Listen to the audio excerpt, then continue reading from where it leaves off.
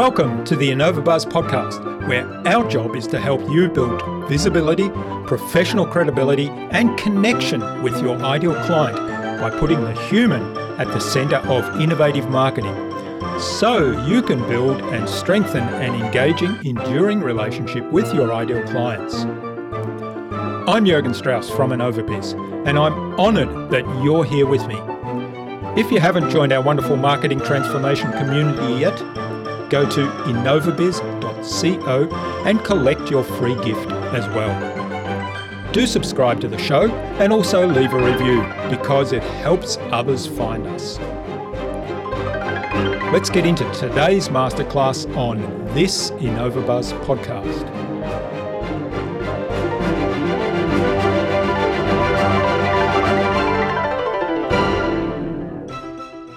Start acting like you deserve it. Whatever the life is that you're longing for, whatever the money is that you're longing for, whatever the pleasure is, whatever the experiences is, start acting in accordance with those things. And so that you can really keenly feel into your body that this is for you. Because they're not by accident. The desires that you have are not by accident. They're all things that are available to you as long as you're open to receiving them. So act as if you already have those things. Act in accordance with what it is that you're trying to create for yourself. And let go of the things that don't belong to you.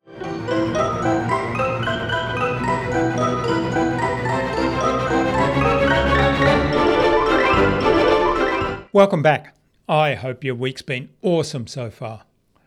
If you haven't heard my recent conversations yet with ISO accreditation expert Mel Blackmore and with strategic storytelling coach and the author of The Sea We Swim In and The Art of Immersion, Frank Rose, then do check them out. But stay here first and listen to today's conversation before you go there. I'm really excited today to have on the InnovaBuzz podcast as my guest, Kelly Ratney. She's the founder of The Power of a Woman's Pleasure, with a purpose of guiding women into healing and empowering their feminine energy to live with more pleasure, more passion, and more prosperity. A world-renowned executive coach, Reiki master, and shamanic healer, Kelly is a fierce advocate of women empowerment worldwide. In our conversation today, Kelly talked to me about embracing ourselves for who we are, regardless of external expectations. We talked about changing the patriarchal attitudes in business and marketing, and we discussed building a culture that allows everyone to bring their best. Without further ado, then, let's fly into the hive and get the buzz from Kelly Ratney.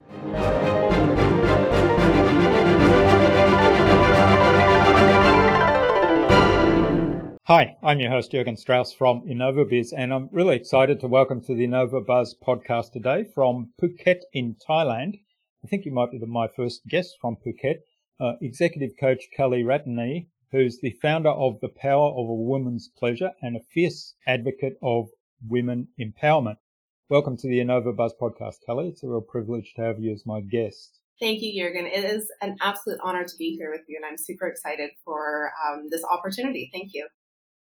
Lynn Howard, who is our guest on episode 457 of the InnovaBuzz podcast, suggested that we have a conversation with you, and she introduced us. So big hello to Lynn. Yes. Hi, Lynn. Thank you.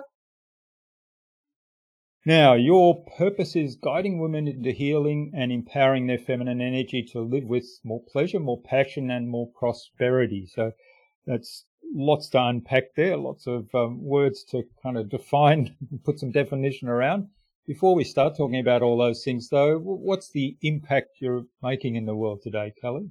Oh, my goodness. That's a great question. What's the impact I'm making in this world? Is really allowing women to come back to themselves, really allowing them to come back into their magic, to their power, and to pleasure. And that sounds, some of you might be thinking like, oh, I have those things. And that's great if you feel like you do. But there's a lot of women that don't. And my role is to really make sure that collectively women are in a place of power, are in a place of being able to earn good, large amounts of money and not feel guilty about it. Also being able to allow women to remember that pleasure is their birthright, that we don't have to always be in this struggle. We don't always have to be on a diet. We always don't have to be trying, doing for others, that we're actually allowed to sit back and enjoy what it is that we're working towards. Yeah, I love that. And, one of the things you said there, I think, and it's probably not, well, I'm sure it's not, I know it's not just women, which is expectations that others have of us or that society have of us. And certainly there's a more restrictive expectation, shall I say, of women in society down the ages that perhaps has been holding all of us back from achieving what we can. So sort of stepping out of that and say, well, I'm going to do this for me, for my own benefit, for my own pleasure, for my own well-being, and I don't care what other people think. Absolutely. As much, I think. Yeah. So, I mean, I've just describe that. Is that what you mean by empowerment, or tell us more about empowerment? Because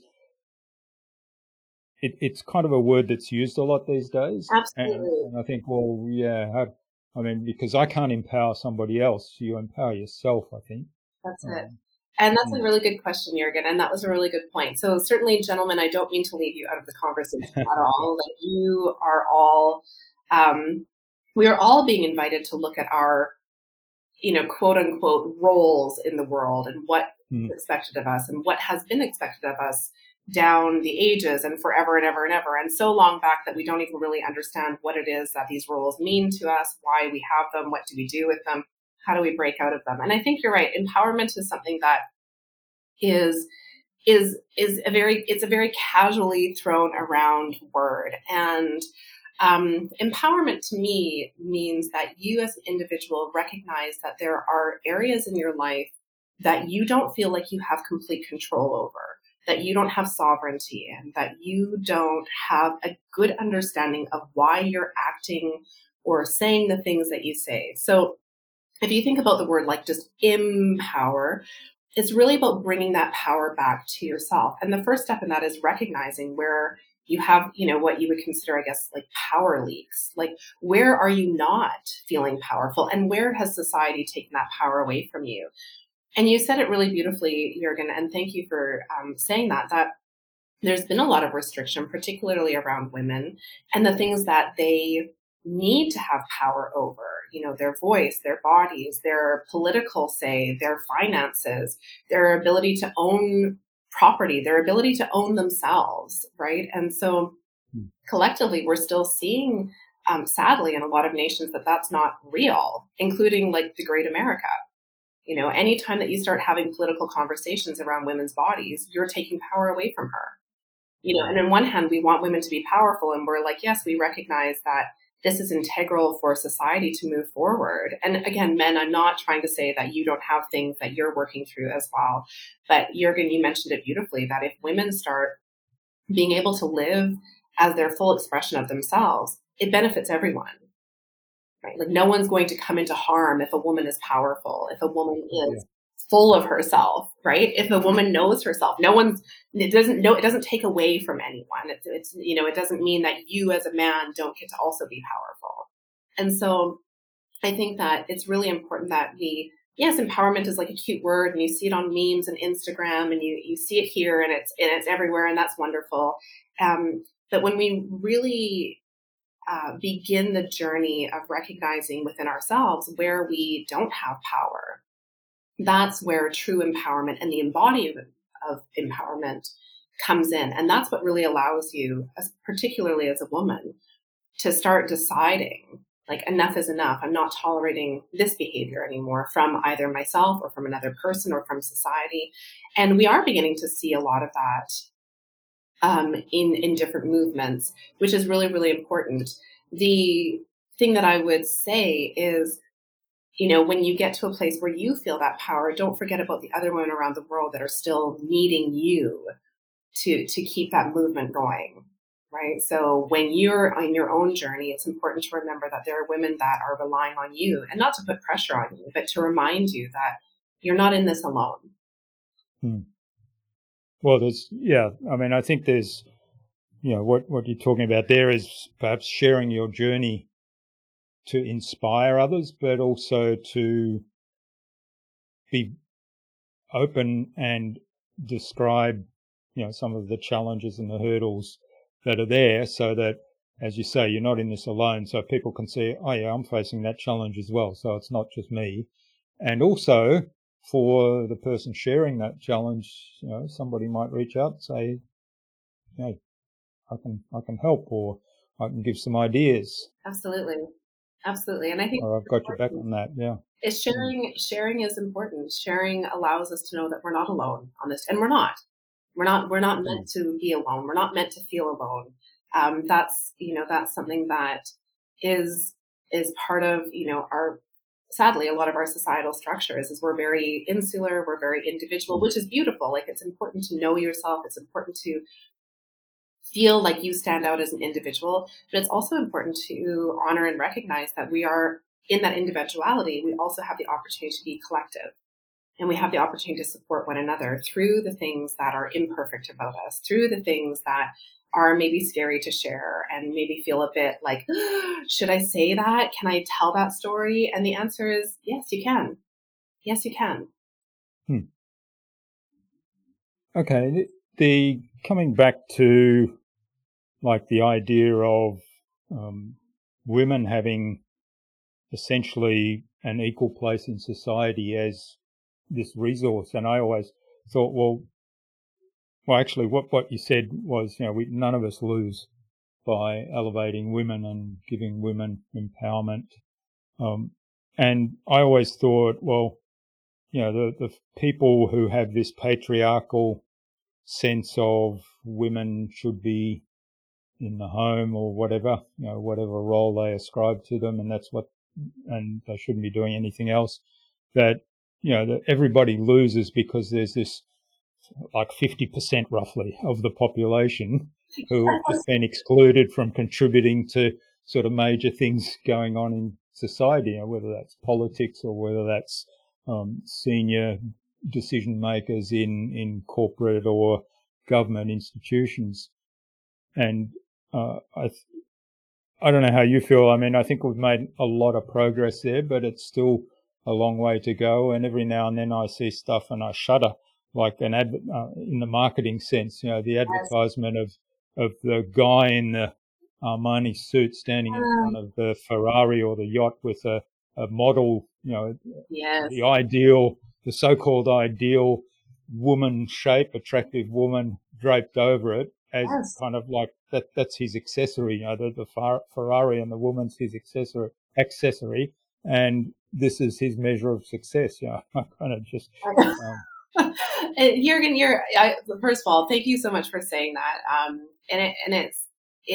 It's insulting. It gets to a point where it's just insulting, and you're absolutely right. Like, the patriarchy is still thick and alive and well, even in the most quote unquote developed countries in the world. And, when you still have pay gaps and you still have laws around women's bodies and you have laws around her reproductive rights, and no such laws exist for men, there is currently no industry in the world where women make more money than men. There's no industry in the world. There is no government that has more women than men on their panel, whatever the respective words are for your countries. So even though we have come,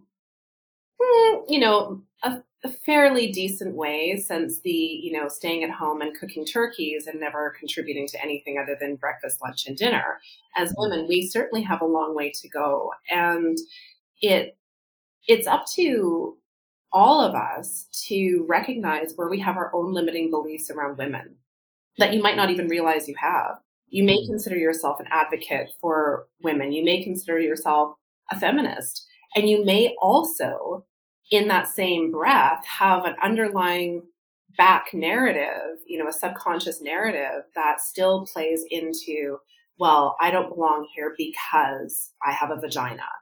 I don't belong here because da da da da da da da, or she isn't able to handle that because she might get too emotional, You can be someone who really is all for women in these positions. And then when you're given the opportunity to invite a woman into the position of, say, VP or somewhere in like a higher tier of leadership, you might all of a sudden have a different narrative happening. Like, well, can she do that? Because she's a mother. So what happens if her kids get sick and she has to take leave? What happens? And so there's a lot of kind of inexcusable marketing, in my opinion, that still exists. You're absolutely right, with the guy who, he has this suit and he has this watch and he has this car, and therefore he's successful. That's like what success looks like.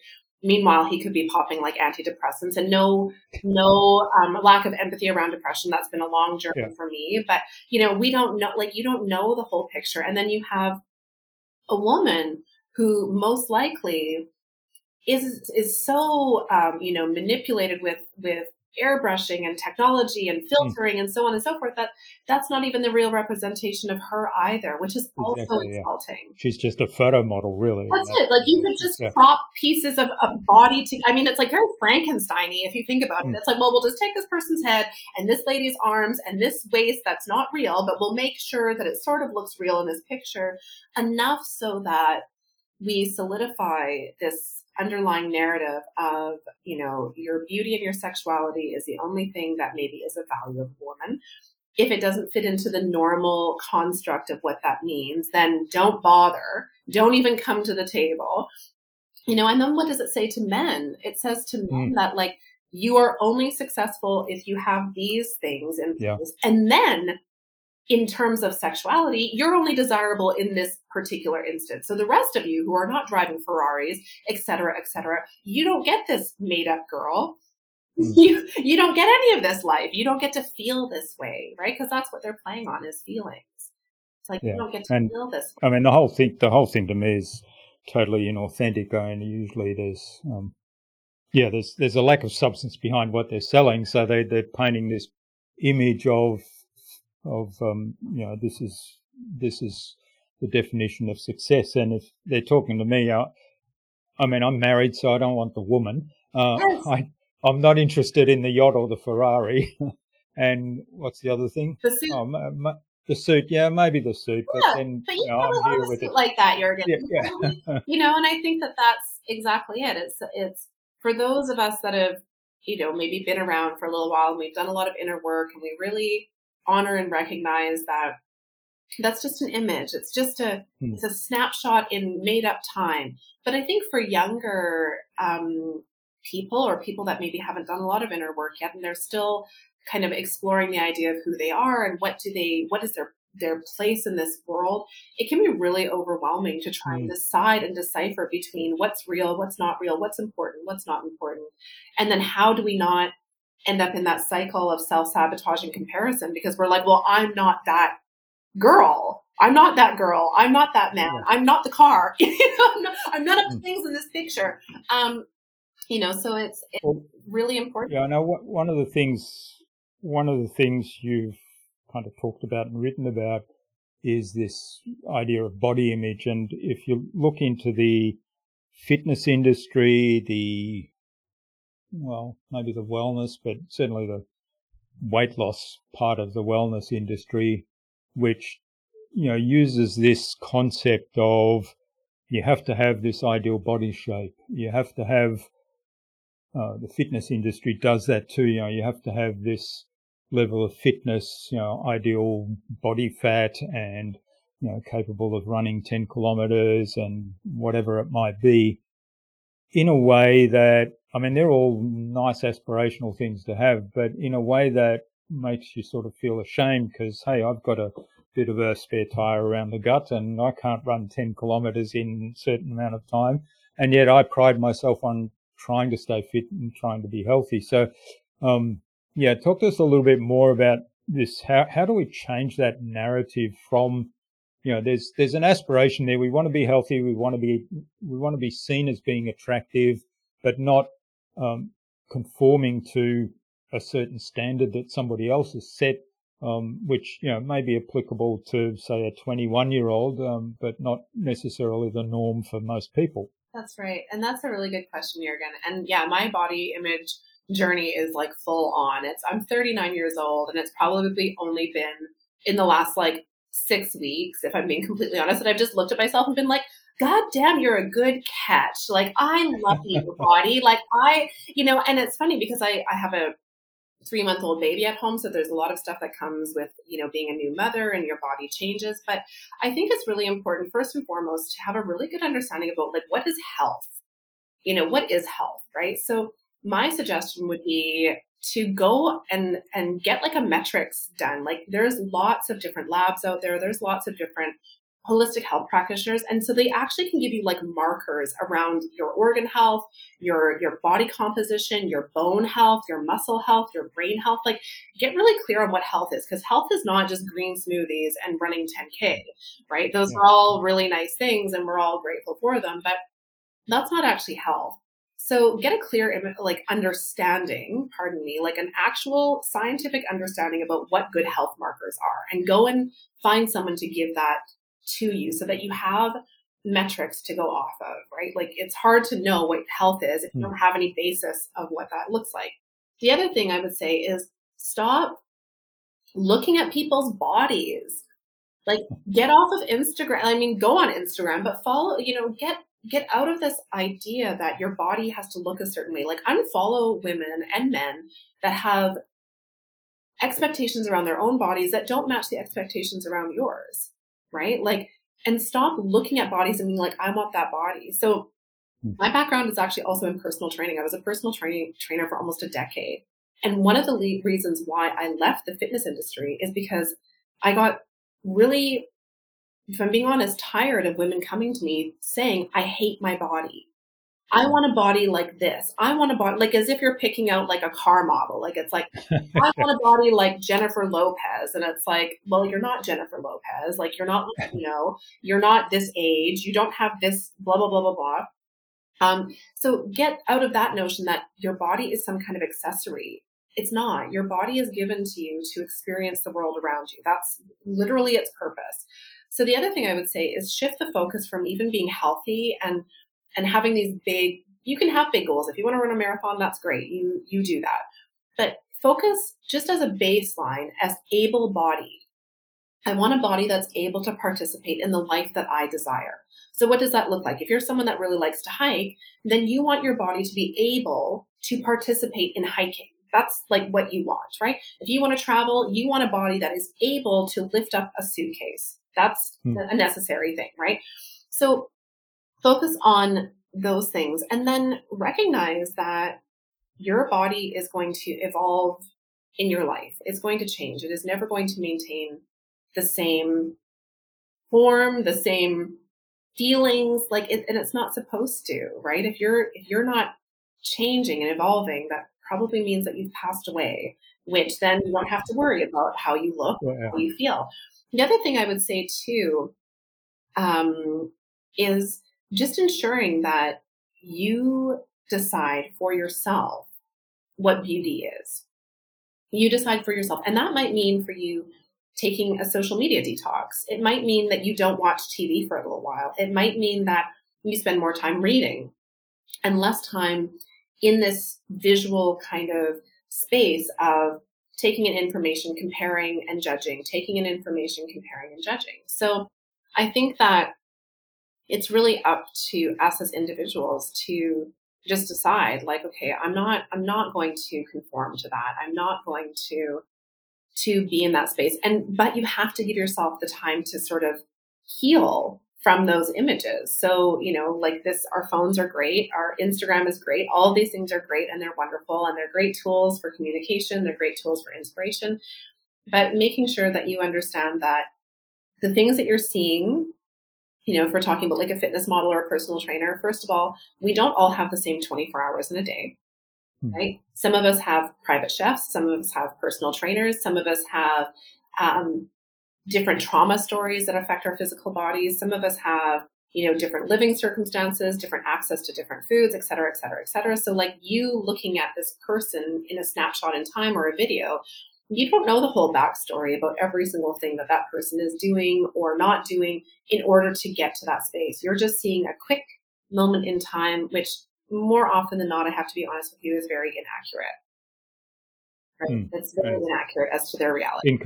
incomplete, Yes. definitely, and Yeah. out of context often Incomplete. too. I like that. Incomplete. Like when I was at, when I had what people would consider like my perfect body, when I was a personal trainer and I had like 16% body fat and I could run, I could lift, I could do all the things. Like I would go home at the end of the day and count out 6 blueberries. Like how miserable is that? Yeah. Like I remember that, like going home after a full day of training people, training myself, and then like counting out like 6 blueberries because that's what I was allowed to have. And I look Mm. back at that and I just think like, oh my goodness, you should have just eaten the whole pint. Like you just enjoy the blueberries. That's what I would have said to myself. But anyway, that's another story for another time. Yeah. Yeah.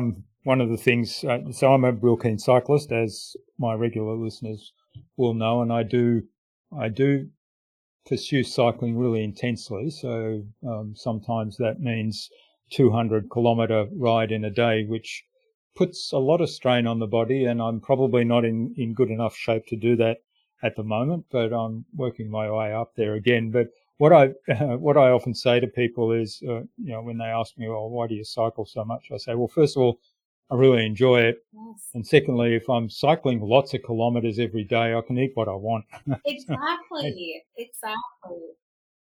And because you enjoy it too, that's really important. When I will tell you just from experience as a personal trainer, when you are going into exercise of any kind and you're doing it from a place of punishment, all of the things that you want to see change in your body, it's never going to happen. Yeah, it's And sort of resistance, yes, right? They the, say, the body itself may change. The body itself may change, but your perception of the body will not change. So it won't matter. I remember women, and they'll, the idea is like, well, I'll just be happy when. I'll be happy when I lose the 2 kilos or the 5 pounds or whatever the metric is. I'll be happy when I'll love my body then. And then those things happen. And then certainly like the love still isn't there. Right. So it's a deeper journey. So when you're doing something that you really, really love, your body responds in a very different way. Also, your hormonal chemistry responds in a very, very different way. It's a very different experience doing something that you love and seeing a benefit from it than showing up at the gym every single morning at 6 o'clock in the morning for Barry's boot camp. Barry, well, no offense to Barry. I don't know who you are. Actually, I don't even know if that's a thing, but because you had like pizza and wine the night before, it's a very, very different energetic experience and your body actually responds very differently. And also when you put yourself under those sort of strains and, have those guilt trips, I know I've done this. I find that my escape from that punishment or from that unpleasantness is often to binge eat. Yes. And it's sort of undo, if you're working really hard, go to the gym, punish yourself, work really hard, and then you undo all the benefit that you've gotten from that pain to put on more weight because you're binge eating. Yes, it's a very interesting cycle about things that we deny ourselves actually end up being things that we have a tendency to have an unhealthy relationship with, right? So it's like the things that we deny ourselves, we create this sort of storyline that this thing is so off limits, and we want to participate in it, and then we overdo it or we underdo it, So it's really interesting, and I think that people use the word balance far.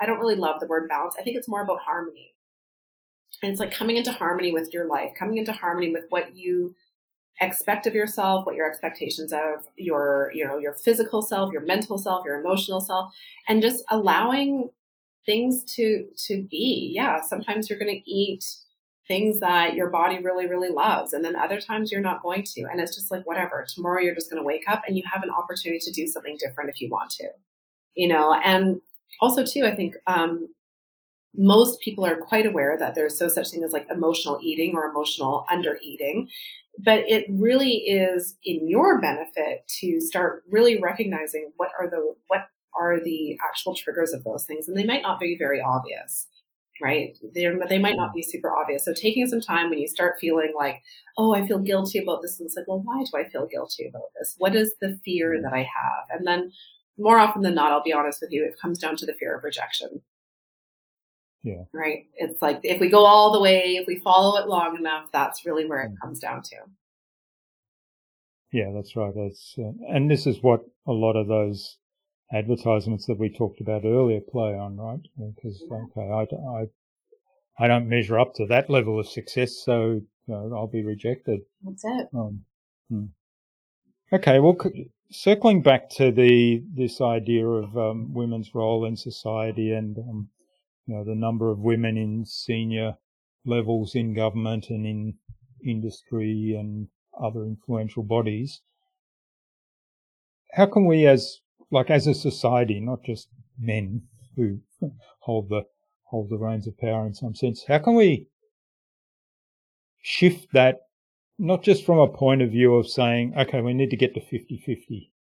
So we'll have, what's it called? The affirmative action, I think, was one of the terms that was used. So if, if a woman applies for the same job as a man, the woman gets the job because we're trying to correct past injustices, Yes.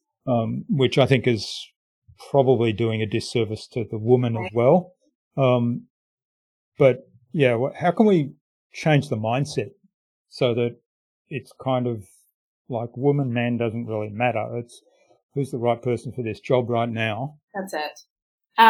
That's a really good question, and it's yes, because we're. I think it's really important to recognize that I'm I'm speaking for myself. I don't know if I'm speaking for all women, but I'm speaking for myself. I don't want the position or the right just because I'm a woman. I don't want you to feel Mm. bad for me.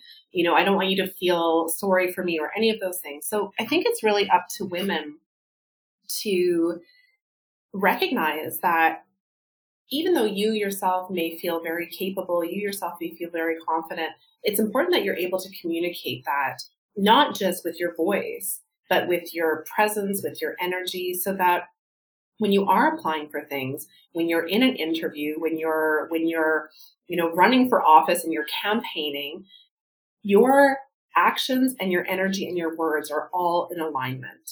Right? Because it's Mm. one thing to receive a resume and someone is looking over the resume and the qualifications. It's Bob's resume and Jane's resume and all the qualifications are the same, and so they get brought in for an interview. But if Jane shows up in a state of apology, like she's Mm. apologizing for talking about how good she is at her job, or she's apologizing for having children, or she's apologizing for being 2 minutes late, and Bob breezes in and Bob's 5 minutes late, and he says something like, "Thanks for waiting for me. Traffic was a nightmare." And Yeah. Jean sails in and she's 1 minute late and she's like, "Oh, I'm so sorry. Like I couldn't find parking." And then it's a very different energy. And actually I read an article on LinkedIn and maybe it was Forbes magazine that had published it. And it was about um, a particular instance where a manager was hiring and he asked the female candidate to tell him what it was that she was really, really great at. And she had a really hard time vocalizing that. Even though she's completely qualified, she's had years of experience, la la la la la la la. This isn't something that's Mm. completely out of her league, but she has a hard time vocalizing it, right? And it's also there was an interesting statistic done, and I'm not even going to try with the numbers, everyone. Like, we're not going to try with the numbers, but it was something, it was really, really low. Like, the amount of women that apply for jobs that they don't see themselves as being qualified for is almost half of the amount of men that apply for Mm. jobs that they're not qualified for, right? So it's this idea that we still feel as women that we have to be perfect, like perfect, perfect, perfect in order to be seen, in order to be accepted, in order to get those raises, to get those positions, to be in a place of power. And that's simply not true. Perfection and the patriarchy go hand in hand, right? So as a woman, your default to safety and survival has been perfection, right? Be the perfect wife, be the perfect woman, look perfect, say the perfect things. That's going to keep you safe. Then you're a good wife candidate. Do you know what I mean? You're a good marital Mm. material.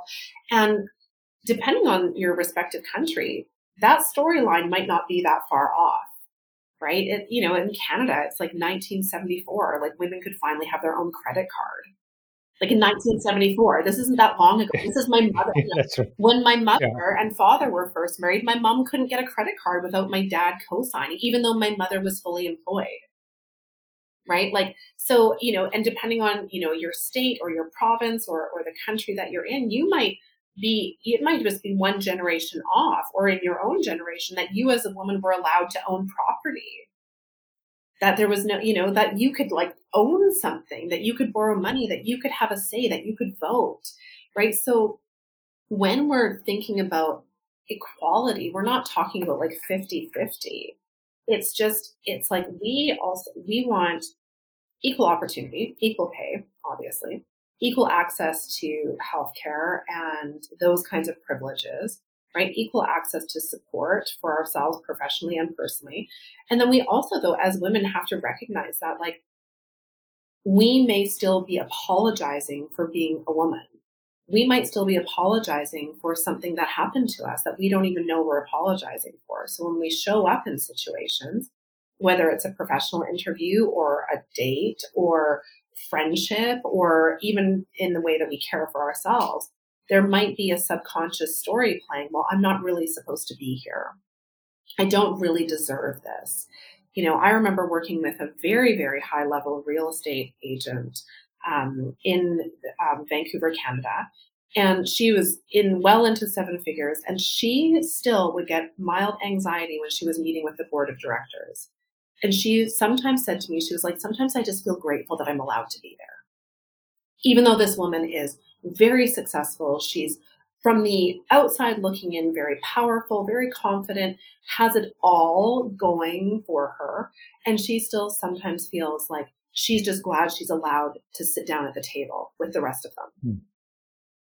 Yeah, that's an interesting one, because I mean, on the one hand, I think all of us, as people, undervalue gratitude and take the time to celebrate what we've achieved and what we've done. At the same time, to then attribute it to, like, the implication there is she attributed it to some external influences that she was there. Maybe somebody promoted her beyond, or promoted her because she was a woman, or she was lucky she was in the right place at the right time, or something like that. And so, the level of gratitude goes off course, because the gratitude, yes, it's wonderful to be here, but also to celebrate that, hey, I've done a whole lot of things to that she deserves to be there. Yeah, that she's worthy of being there, just like everybody else. All right. Well, one of the other things that's worth exploring is a big topic. I know, you talked earlier, and I know I've put my hand up and say, when I was younger and in the corporate world, I've participated in these conversations of, here's a candidate who's a young woman in her late 20s, early 30s, prime childbearing age. What happens if she gets pregnant and takes a year off? Yes. Will she even come back? It's that. So one of the questions that I think is worth exploring is, how do we change it from the point of view that it's acceptable for men to take a much more active role in childcare and raising children in their family, to the point where men get time off to be fathers, to be not stay-home fathers, but time at home fathers. Yes. And so then it's like, we have women in the workforce, and they get time off to be at-home mothers in that time. So it basically is the same thing. So then there's no issue. I mean, yes, the woman has to give birth, and there's probably a period of time where she needs to recuperate from that. Very much so. Yeah. But yeah, the guys might take more risk when they're out bushwalking or riding their bike, so yes, they'll need time to recuperate from their accidents. Yes, very much. So I think this is a great question, Jürgen, and I really appreciate your honesty in saying that you, at some point in time, also had this thought of like, well, we're going to hire this woman. we're going to spend these man hours, my goodness, these hours. Hello. See, Yeah. guys, I'm a fierce feminist and I just said man hours. So like be easy with yourselves out there. So you're going to spend this time, this money to train this individual, and then they might leave and they might not come back. And if she comes back, is she going to be okay? Because, we all know mommy brain is a thing. That's a real thing. Everyone, that is not a made up term. That is a legitimate real thing for all of us who have had children, who are caring for children. However that came to you, your brain is like next level somewhere else sometimes. So I think it's really important to recognize that like certain countries are already doing that. Canada offers paternity leave in some circumstances, depending on the company that you work for. So that's something that, all men have an opportunity to advocate for when they are speaking to their employers, right? If you don't ask, you don't know. And if you don't ask, and if enough people don't ask, the company might not see it as being important. It is integral. It is integral for parents, however your children come into this world, whether they're adopted or IVF or natural birth or however that comes, it's integral for you to have an opportunity to be at home to witness the miracle that just occurred for you, and we really take, I have to say, like Western medicine and kind of this Western culture of go, go, go, do, do, do has really taken away the miracle that is the birth of a child and pregnancy. It's like, it's just a big inconvenience, it's this big blippity inconvenience, to you, to corporations, to the world. Like, it's just, you just suddenly become very inconvenient, right? You're kind of like, oh, what do we do with this person now? Like, what is she going to be like? What is her role? So I think that it's important to recognize that not all countries offer maternity leave. Certainly not all countries offer paternity leave. So it's up to you as individuals to really advocate for that in your respective countries and companies. It's also important to understand that your role as father is no less sacred than the role of mother, right? It's not any less important. It's not any less miraculous. It's not any less valuable because you didn't carry the child and give birth, right? Fathers are integral to their children, whatever that looks like. It's also important that you as an individual, man or woman, wherever you are, it recognizes any old stories that you have about children and childcare and whose job that is, right? Like, whose job is it to change diapers? Whose job is it to do this? And if women feel financially supported by the companies that they're working for, and if women are getting paid dollar per dollar, the same as men, their transition into motherhood and then possibly back into the workforce is much easier, right? And same with the father. Like, if we're not relying solely on the husband or the man in the relationship for financial support, and we have our own financial support and we feel that from our respective positions, then we are less likely to kind of have this weird wobble. And our partner, husband, man, whomever, whatever that looks like for you, also feels less pressure to be the provider, right? Because if there is no paid leave, if there is no paid support, then yes, if you are someone that thinking about taking a month off of work or 2 months or a year puts a lot of financial strain on you, then of course you're not going to be able to do it. And if you do decide to do it anyway, the financial stress that now lives amongst you and your family is not worth the like bad juju, if that makes sense, that it creates in your household. So I think recognizing that women are no less valuable at different phases of their lives, right? They're not expensive. They're not, we're not disposable just because we become pregnant. We're not disposable when we turn 40 or when we get wrinkles or when our boobs aren't up here anymore. Like, we're not disposable assets. If anything, if you create a culture in your company, in your respective workforces that honors and recognizes the transitions of everyone's lives, that everyone isn't going to stay at 21 years old forever, right? That we are going to change. If you create a culture that supports and embodies that, then you're going to have employees and you're going to have teammates that strive to give their best to you while also giving their best to themselves. And also, can we just point out that if you have a company and you hire women and you do not give them access to affordable childcare or easy ways for them to integrate motherhood into their profession, then you're the one that's losing out. They'll find Mm. something else. They'll go and create something. They'll create their own business so that they can be with their children. They're not going to any longer allow themselves to have to choose between one or the other. And I think that that's going to be, I'm hoping that for any of you listening that have companies that employ women, I'm hoping that you take that to heart and you really honor and recognize that, like, we are incredible. Women are incredible. Mothers are incredible. But if you make us choose between being able to be a loving, honoring mother for ourselves and for our children, or coming to work for you, getting paid 67 cents on the dollar that my co-partner man makes, I'm going to choose my children and I'm going to make my own company. So you're going to lose me. So get into the mindset that when women are at the table, they want to be able to bring their whole selves with them. They don't want to have to pick and choose. So if you create a culture and an environment that is friendly for children to be in the workspace, I don't mean like in your office on your photocopier, like answering your phone, transferring calls for you. But if you created a space that people could bring their children, they were going to be cared for. If you allowed women more hybrid work experiences, which I think has been a great thing with COVID, in some senses, not all senses, then you're more likely to be able to keep those women.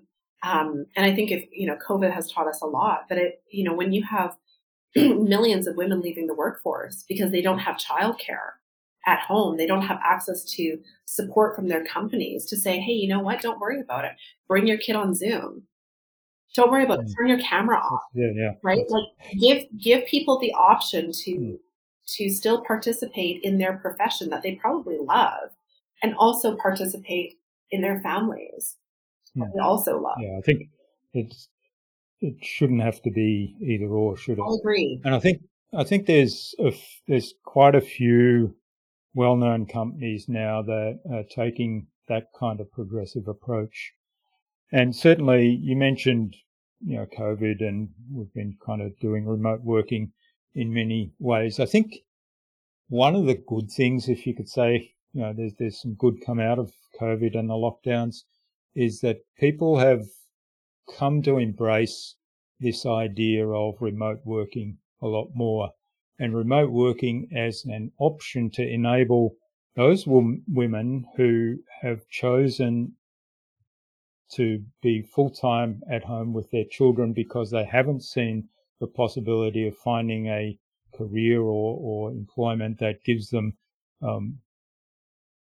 satisfaction and fulfillment and pay that they feel comfortable with, at the same time allowing them to spend the time that they want to spend being the mother, dedicated to their child, for them and for themselves.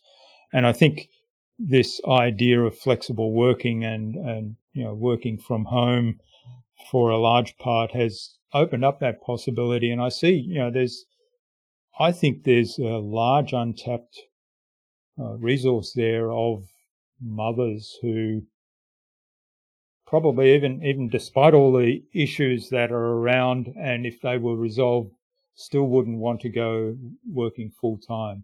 Yes. And so this becomes an option for them to say, well, I can work 2 hours in the middle of the day while my child is asleep, or maybe 4 hours while my older child is at school.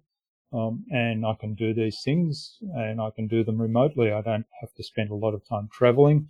I contribute to the expertise. And I think that hopefully will kind of contribute to this change in mindset. Yes, I think that there's some really important points that you tapped on there. So yes, COVID is definitely a thing, and it certainly changed the way that a lot of us had to operate professionally. So one of the challenges, though, for women working from home is that we have this it's called unpaid, it's like invisible work, right? It's the invisible work that women do within their homes. So the challenge then becomes is like all of a sudden you're working from home, your children are at home because schools are closed, daycare centers are closed, or perhaps you're, even if those places maybe have opened, but you're still a bit fearful, maybe your child has autoimmune disorder, or whatever, or freaks out every time you put a mask on their face. Like these are all realities, and you are the one who has to deal with those. So I think it's really important to recognize that there was a lot of women that actually had to step away from their positions completely because companies didn't allow them the flexibility of saying, you know what, you don't need to be on this meeting. This isn't important for you. So you know what, don't worry about it. We'll send it to you in an email. You can watch the recording. Instead, a lot of companies are asking these women to still show up for these meetings that are 3 hours long. Their kids are running like haywire in the background. You know what I mean? Because they're not used to being at home and everyone's at home and everyone's squirrely. So it's important to recognize, I think, that women do carry this load of like household responsibility, even if you have help. Right? You're still more than likely the one who's making decisions around school activities, vaccine appointments, doctor's appointments, dentist appointments, eye doctor's appointments, blah, blah, blah, blah, blah, picking up the dry cleaning, blah, blah, blah, blah, blah, all these things that do fall on her shoulders. So then all of a sudden being invited to work from home, in theory, sounds really great. But for a lot of women, going to work is their ability to like get out into the world and not be, free of that for a while. So I think that in order for, if companies adopt a model where they give people the opportunity to decide to work from home, I think something that would be really amazing is offering some sort of subsidy so that that woman can hire help during that time of the day.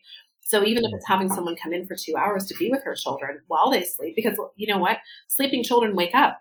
And sometimes they wake up at very inopportune moments, like in the middle of a presentation or in the middle of like a sales and all usually they're screaming there. My daughter's at school, but I will tell you right now, if she was home, she'd be like, there would have been someone banging on this glass door. She would have been like, "Mama," like la la la la, and which did happen a lot. And I have help at home. Do you know what I mean? But so it's important to give women the grace and the opportunity to really succeed. And in order to do that, you have to give support in all areas of her life. You can't just be like, oh, great, you can work from home. Wonderful. Good luck. There has to be some kind of conversation about like, well, do you have support at home for those working hours? Are your children at school full time? What can we do to support you, say, if your child is sick and we have a big, maybe we have an international sales call and your child is now at home sick. What are some things that we can do to ensure that you're still able to participate? Perhaps it's a recording. Maybe we allow you to turn the camera off. I've been working with women throughout this pandemic, and some people, it's mandatory that their camera is on during their Zoom calls. And it's like, you know what, if I have, what happens if my child is here sick? Do I need to have the camera on while she's crying and she's, got a snotty nose and da da da da da?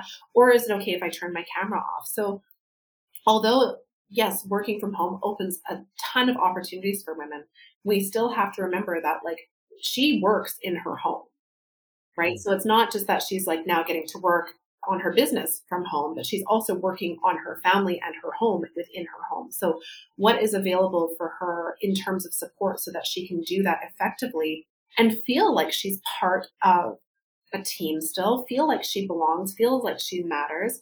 And then also, how do we mitigate with, kind of favoritism for people who are choosing to go to the office and they're in face-to-face contact with their team versus people who are still working remotely, and they're not in that same, just realm of casual conversation. So it's really interesting. The opportunities are available as long as the support is there for the women to participate. Yeah, there's a lot of things to consider, and I think it sort of fundamentally comes back to really the mindset of how do we, to me, it's a lot of companies talk about our people are our most valuable asset, but they don't actually act that way. If you really embrace that philosophy and then listen to the people and say, okay, what are the issues you're facing? And you've just outlined a lot there that, comes into play if you take this work from home opportunity and say, well, that's a possible option for women that want to spend more time with their family. But then there's all these other things that come into it. And I think the other one you mentioned at the end there is a really important one. Those people that then have more face-to-face, even if it's not conscious, they're the ones that are in your face. So the senior people making the decision, oh, we see that person That's all it. the time around here, whereas the other, oh, that's the other That's it. person that's on Zoom. Yeah. And it's just those casual things that occur, those transactions that occur in casual conversation. It's like, oh, did I, you're like at I always use the water cooler. I don't even know if Yeah. offices have water coolers anymore, but it's been a long time since I've been in an office space. Yeah. But, you're like around the water cooler and it's like, oh, did I mention that I'm playing golf with so and so? And it's like, oh, how's so and so? Oh, I'll mention you. And then, it's those sort of like, oh, I'm just going out for a quick drink with Joanne from wherever. And it's like, oh, I'll join you. And whereas on Zoom, that there is not that same sort of feeling of, intimacy and kind of like friendship, right? It's very scheduled. It's very, you're not just going to leave your Zoom on all day and just, when you walk by your computer, it's like, oh, hey, Joe. Oh, hey, like Darnell, you're in a meeting. That's it. You're in communication. That's it. Once the communication is done, it's kind of done. Yes, good point. Well, I mean, I'm just looking at the clock here and thinking that I don't think we'll solve the world's problems We will not. today on this We will call. not solve the world's problems, but I think that we have a good start. Yeah, we've had a good go at discussing some of the issues, and I really appreciate that. Now, I think it's a good point now to move on to the buzz, which is our innovation round. Yes. The same 5 questions I ask every guest. It's designed to help our audience, who are primarily innovators and leaders in their field, to get some tips from your experience. And I always say that I want the listener to take away something from what you tell us here that will inspire them to go and take some action today as a result, to do something awesome. Thank you. So you all set? All set. Yeah. What's the number one thing anyone needs to do to be more innovative? Recognize that nothing is permanent. Nothing is permanent. Whatever it is that you're doing right now may not be what you're doing in 6 months from now. So allow yourself to naturally evolve, allow your business to naturally evolve, and it's easier said than done, but don't get too hung up on the things that have worked in the past, thinking that those are going to be the things that work for you in the future. Yeah, I love that. There's a couple of things that reminds me of. One is, and I can't remember now who told me this, but I remembered the saying, and it was that a no is just for today. Yes. So we were talking about rejection. So let's say you suggest an idea to somebody and they say, no, I'm not going to do that. And to sort of recognize that's just not permanent either. No, exactly. Yeah. Exactly. If you hear a no, that no might turn into a yes down the road. That same person might circle back to you years later and say, oh, I remember this conversation we had. And are you still involved in XYZ or whatever it is? So it's not to be pushy, like don't become pushy, but just allowing people to come into your business and move out of your business in the way that suits them. It's not about you. Exactly. And the other one I recalled, and this was in response to somebody who'd gone through some trauma and was rebuilding their life and their business as a result. And they said, nothing lasts forever, or something like that. And I said, well, we could actually use that on both sides of that equation. So if you really, if you're having a bad day or you're going through a rough patch, nothing lasts forever is kind of a good way to reframe that and say, well, I'm going to come out of this stronger and things will be better tomorrow. The other way to look at it, of course, is saying, well, I'm on top of the world today. Everything is wonderful. That won't last forever either. So enjoy it and be grateful. Yes, I think it's really important to honor and recognize that you're cyclical. Like our businesses are cyclical. We as people are cyclical. We're not designed for this like trajectory to success of a linear, like a straight line climbing up. And we all see the cute memes on Instagram and we see them, and it's like the iceberg and the swirly lines everywhere. And that's our line to success. But it's really about just allowing to know that like nothing is forever. And that's both, it's actually only good because even things that are really, really good could actually get better. You don't know. Yeah. If that's the best that you've ever experienced, you're on top of the world. Like, what happens if you could be on top of the world +1 tomorrow or +10? Like, what happens if you're on top of the universe? What happens if you are the universe, right? Like, so even when things are really, really good, there's always a way that they can be better. Like, truly, that you can feel better, you can be more joyful, you can be more um, having more fun. Like, those are all things that are available to you. So yeah, when things suck and you feel like you're in the trenches and you're like drowning in this mud, things can always get better from there, but also things can always get better from a good space too. So the fact that nothing is forever, nothing is permanent is good all around. Yeah, love it. All right. Now, what's the best thing you've done to develop new ideas? Slow down.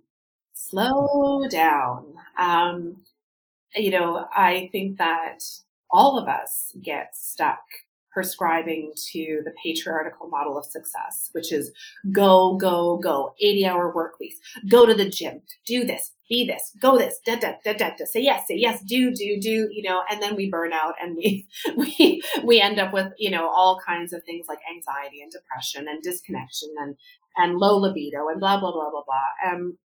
And so I think in order to stay in a space of innovation and creativity and impact, we actually have to slow down. We have to stop doing so many things that don't actually matter to us.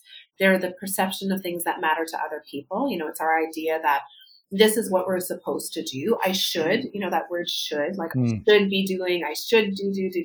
If you allow yourself to, break up with that word, if you will, and allow yourself to slow down into things that you really, really like doing, it gives you space and like an energetic bandwidth to be in a more creative space, to be more impactful, to be more innovative.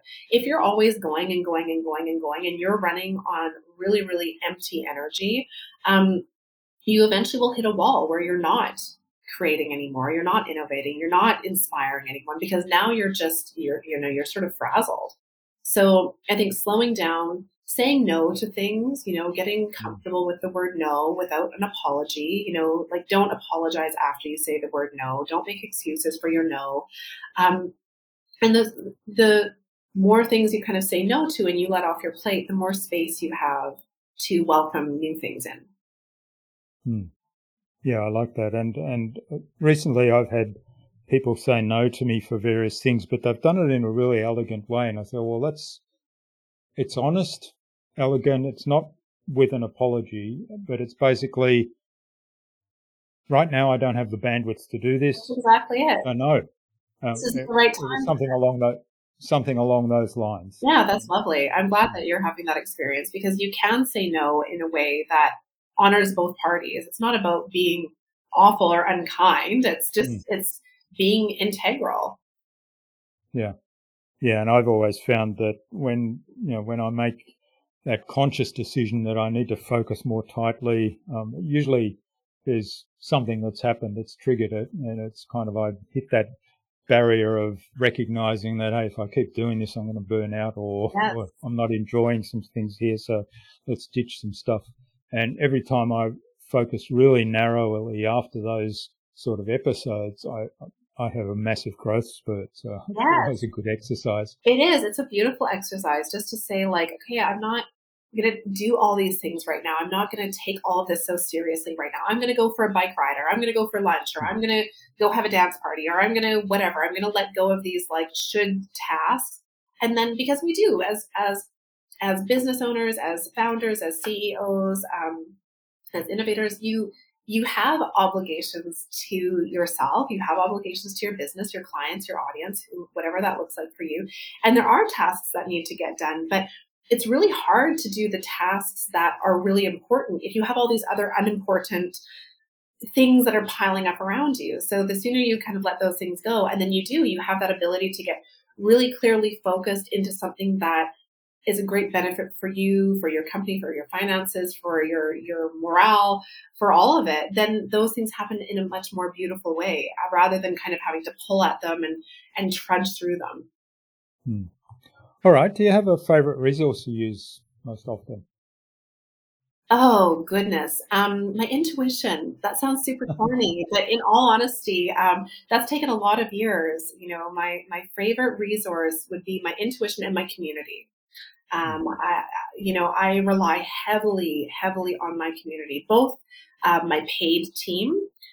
So I have a team of people supporting me, like on payroll, which is I rely on them very, very much, and also my community of other women that are, also in their own businesses, whatever that looks like for them, and just places that you can celebrate, right? And you mm, can brag, because it's not everywhere that you can do that without people feeling a bit weird. I think for women, I don't know, I'm not, men, maybe you can chime in on this and let us know, but um, if you're comfortable bragging. But for women, it's such a foreign thing to brag mm. about financial wins, to brag about things that we've done for ourselves, things that we've bought, and so being in a space where I can do that and I can allow other women to do that, in my friends and in my professional circles, that's really important. So yeah, my resources are my intuition and then my community, both my paid team and the women that I network with regularly. Hmm. Yeah, I love that.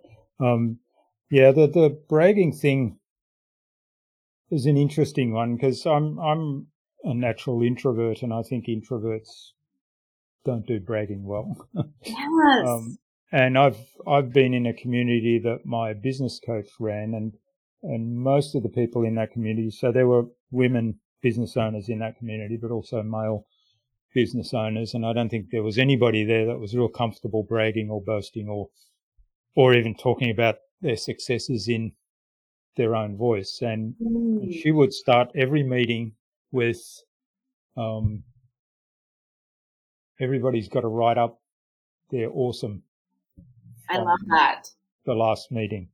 And Yes. some people really struggled with this. But when we then got down to, okay, what are some of the issues? What are some of the challenges we're facing? Then everybody's like screaming and shouting Yes. and, yeah, jumping in. Whereas, yeah, the celebrating. So the idea of the awesome was more about celebrating self and then allowing, like if I then brought something and said, well, I've, got this thing that's gone really well that I've done, to allow everyone else to kind of celebrate with me and That's celebrate exactly it, with. and it gives other people permission to celebrate themselves because they're like, Mm, "Oh, that's something that's worth celebrating." Well, I because sometimes we think about celebrations as they have to be these, massive, it's yeah, like, yeah. "Oh, I had my first six-figure month," and of course, like, everyone's like, "Obviously, this is a celebration," and they're clapping and cheering.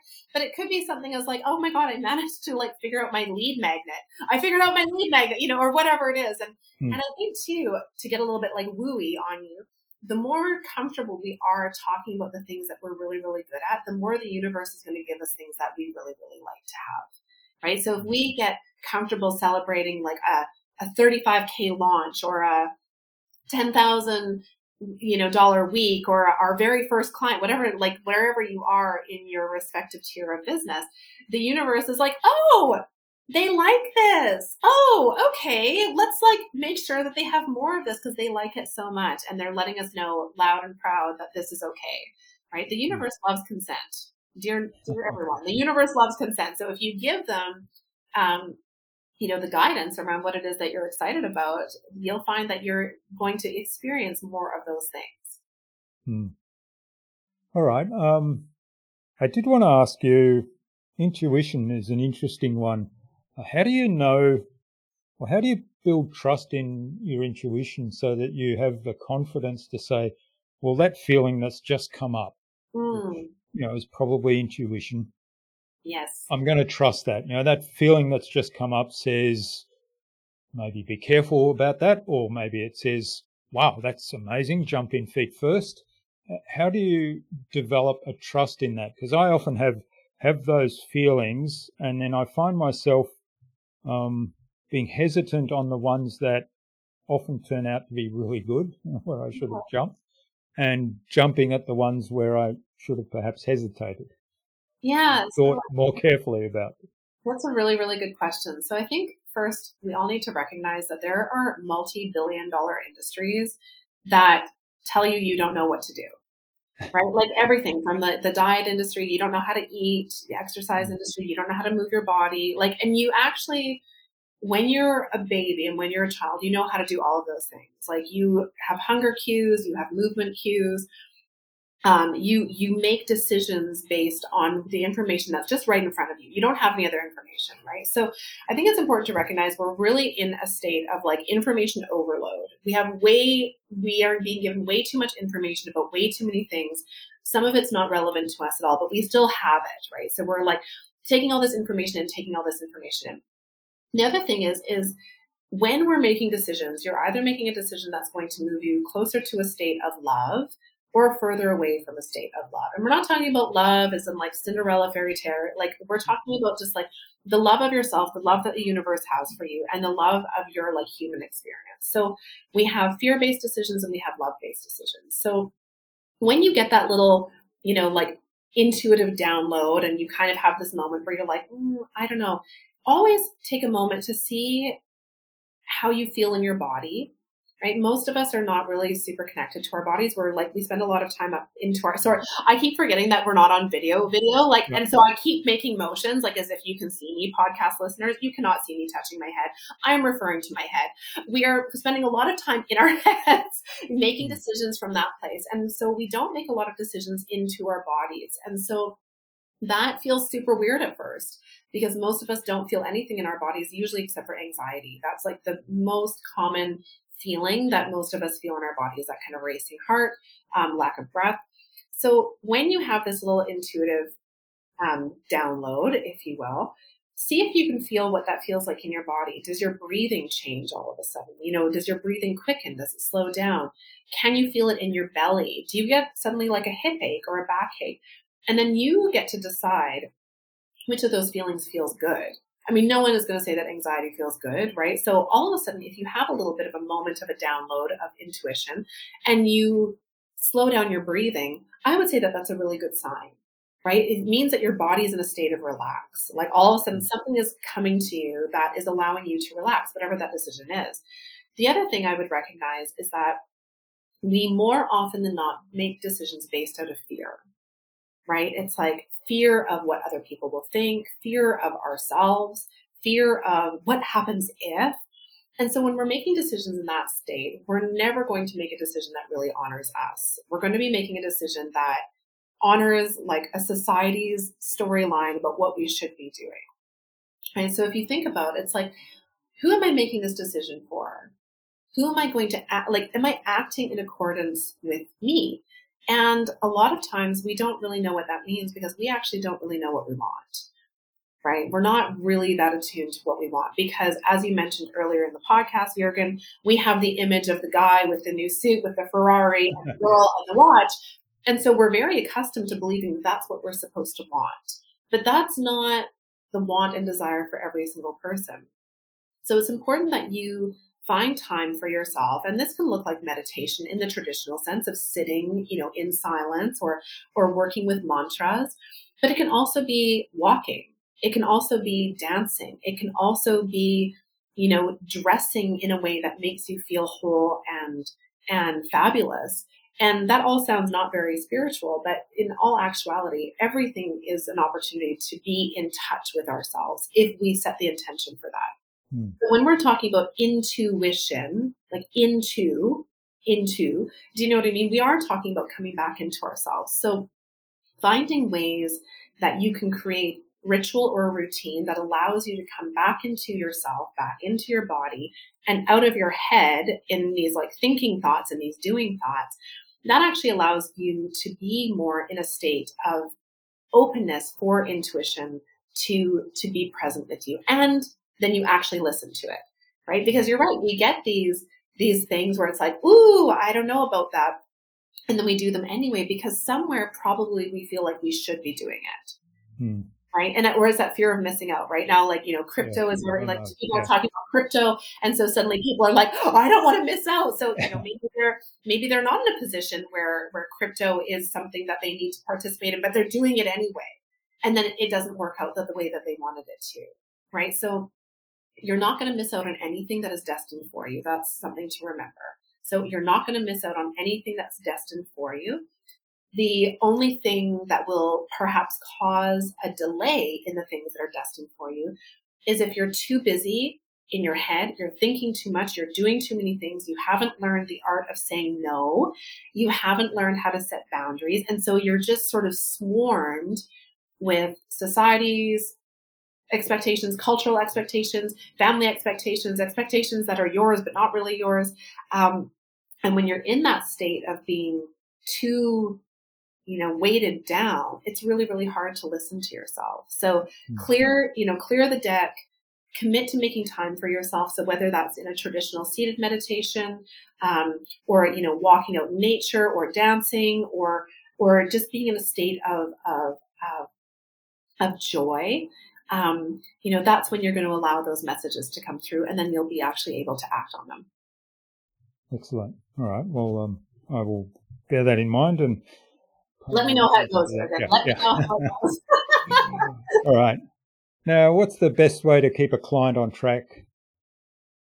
Allow them to know and experience the highest version of themselves, the highest vision of themselves. Allow them to know that and hold it. So always be in a state of being able to remind them not in a way of false flattery, right? Not in a way of false flattery, but a way in universal truth, that they are made in the likeness of the universe or God, whichever word resonates with you. Don't let the vocabulary like trip you up on your path to your highest self. Whatever word, source, goddess, creator, whatever word is comfortable for you to sit with. Reminding them that they are made in that likeness, which means that they are it. They are it. They are the universe. They are source. They are creator. They are God, whatever that is for you in that language. And allow them the invitation to experience that. So that can be, if you are, in the coaching sphere or the healing sphere, it's a continual language that you use with them that puts them in a state of sovereignty, reminding them that they're sacred, reminding them that they're divine, that they're holy, and treating yourself in accordance. Because if you are leading these people to greatness and you yourself are not leading yourself to greatness, it's really, really hard to carry that conversation, right? So allowing them to know that, and then to hold that for them. Hold them in the highest vision that is available to them, so that every time that you're in communication with them, you are projecting that energy to them, not onto them, not creating something that they are not asking them to go beyond what they see for themselves in that moment, but holding them sacred, remembering that they're sacred, remembering that you're sacred, and then acting in accordance with them and keeping them on track through that way, not necessarily through this old kind of model of like endless checklists and to-dos. Like they already have checklists. Like people have checklists for checklists. You know what I mean? Like people have lists for their lists to remind them of their lists. You don't need to give them more lists of actionable steps, right? What you need to do is allow them to come back into a memory of their sacredness. And we all have it. It's buried. Some of us, it's like way down in the depths of the depths, but it is there and it is accessible as long as you as the coach or the guide or the healer, whatever that role is for you, sees that in them, right? So you have to see beyond their humanity. Support them in their human experience. Absolutely support them in their human experience. Allow them to make the mistakes that they're going to make, allow them to learn from those experiences, but ultimately hold that vision of them in those moments that you're having those conversations, in the messages that you're sending to them. Don't let them forget, because they're going to forget. Yeah. They're going to forget. Your job and your role is to be that reminder for them. Kind of like a mirror. That's it. And reflecting back the best. That's it. All right. And finally, what's the number one thing anyone can do to differentiate themselves? Own your story. The whole magnificence of you, the messy bits, the bits that we've been conditioned to believe aren't acceptable. We've been conditioned to believe they're shameful. They're not appropriate. That's not appropriate for how many times have you heard that in your life? That's not appropriate for this conversation. That's not appropriate for Yeah. this setting. And and I think that that's going to be up to you, right? Because what I've learned in my own journey, and when witnessing other women journey into their healing, into personal power, is that if you don't bring your whole self to the table, you're now creating a story that something's wrong with you.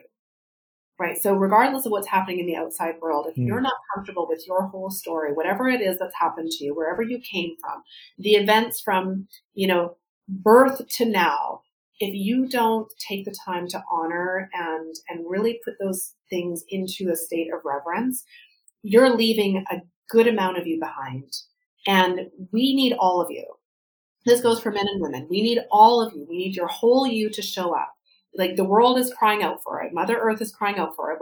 We're seeing it everywhere. We need all of you to show up. So those things that you have been told are irrelevant or not important or shameful or embarrassing, they're not.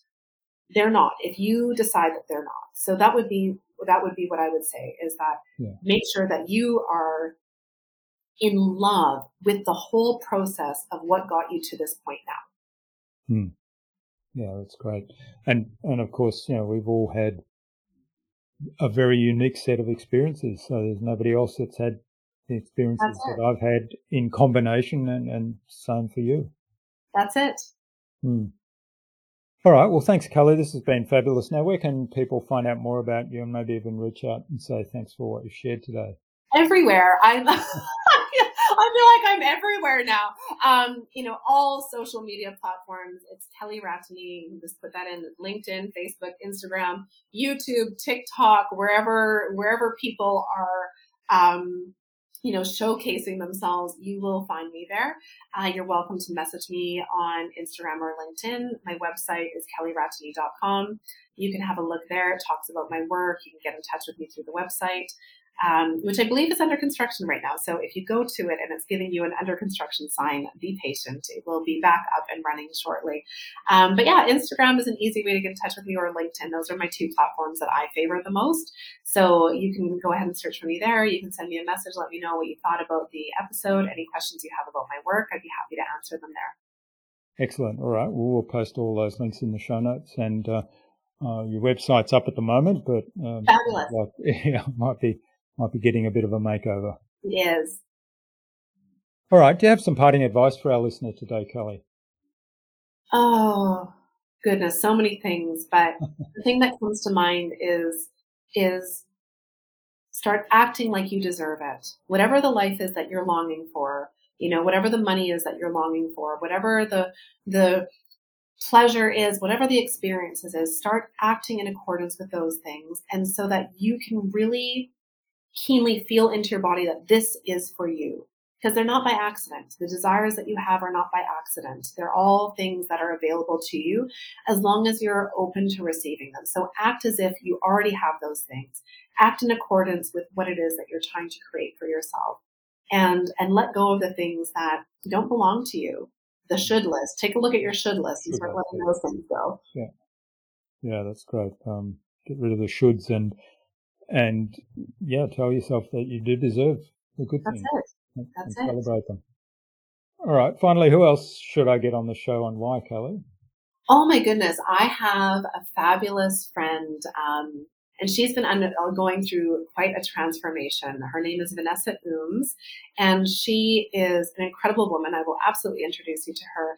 And she is making a really huge transition in her career. She is a very, very talented graphic designer. She's been running a graphic design business for, I want to say, almost a decade. And she's very good, and she's seen a lot of success with it. But she's really feeling this call to more, to contribute more to, the collective, to honor and hone in on her gifts. And so I think she would be a really, really good guest, because I think there's a lot of people, with COVID, have been really exploring this idea of switching careers. And it's certainly not an easy transition to make, especially if you're really good at something already, but you have this, nagging sort of intuitive voice saying, this isn't it. So I think she'd be a really good guest for you to have, because I know that there's a lot of people making transitions, And I think it'd be nice for your listeners to hear from someone who's actively doing it right now, and what are the steps that she's taking, and how is she feeling while she's doing it. Okay, sounds fascinating. So we'll get an introduction to Vanessa from you. Absolutely. And start the conversation with her to get the ball rolling. Beautiful. Thanks so much for sharing your time and your insights so generously, Kelly. We've gone quite a long time today on this episode, but it's been a fascinating conversation. We've kind of gone some ways to solving some of the inequalities between the genders in the workplace and everywhere in between. Yeah, a whole lot of ideas. So if people are listening there, take those ideas on board and start experimenting so we can make some changes. Wonderful. Thank you, Jürgen. And thanks everyone for going all the way with us for this very insightful and slightly long episode. I really appreciate that. Thank you so much. Yeah. Thanks, Kelly.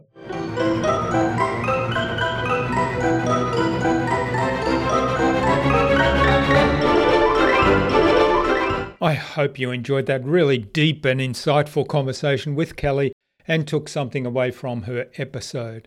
I love her passion and her commitment to making change in this world, to allow us to embrace everyone and their contributions regardless of gender, regardless of whatever category we want to throw them in. I'd really love to know what you took away from Kelly's episode. Please do leave a comment below the blog post, and you can find that blog post at innovabiz.co/Kelly Rattani. That is KELLYRATTANEE. All lowercase, all one word, innovabiz.co/Kelly Rattani. You'll also find contact information there for getting in touch with Kelly, as well as links to her website, her social media pages, and the other resources we spoke about in our conversation today. Kelly suggested that we have a conversation with graphic designer Vanessa Ooms on a future InnovaBuzz podcast episode. So Vanessa, keep an eye on your inbox for an invitation from us to the InnovaBuzz podcast, courtesy of Kelly Rattani. I'd really love you to leave a review on this episode because we really want to know what you like most about our podcast, and it also helps us ultimately make the podcast better for you. Simply go to lovethepodcast.com/InnovaBuzz to pick your preferred review platform. And of course, you can follow the show by going to followthepodcast.com/InnovaBuzz. Tune in again to the next episodes of the InnovaBuzz podcast, where we've got yet more fantastic guests lined up, including transformational coach and trainer Skofre Nana Yoryaboa and Patrick Laverne of the Sales Champ Academy. Thanks for listening to this episode. Make sure you subscribe to the show to be reminded of new episodes. It's free to subscribe. Leave a review if you like. Even if you don't like me, I'm okay with that. I'm asking you to leave a review because it helps other people find this show. Go to innovabiz.co to join our marketing transformation community and access a free gift my team and I made for you. It's the Marketing Master Mini Class. We want to give you everything you need to transform your marketing into a human-centered, relationship-focused growth engine. Until next time, I'm Jürgen Strauss from InnovaBiz. Remember, be awesome and keep innovating.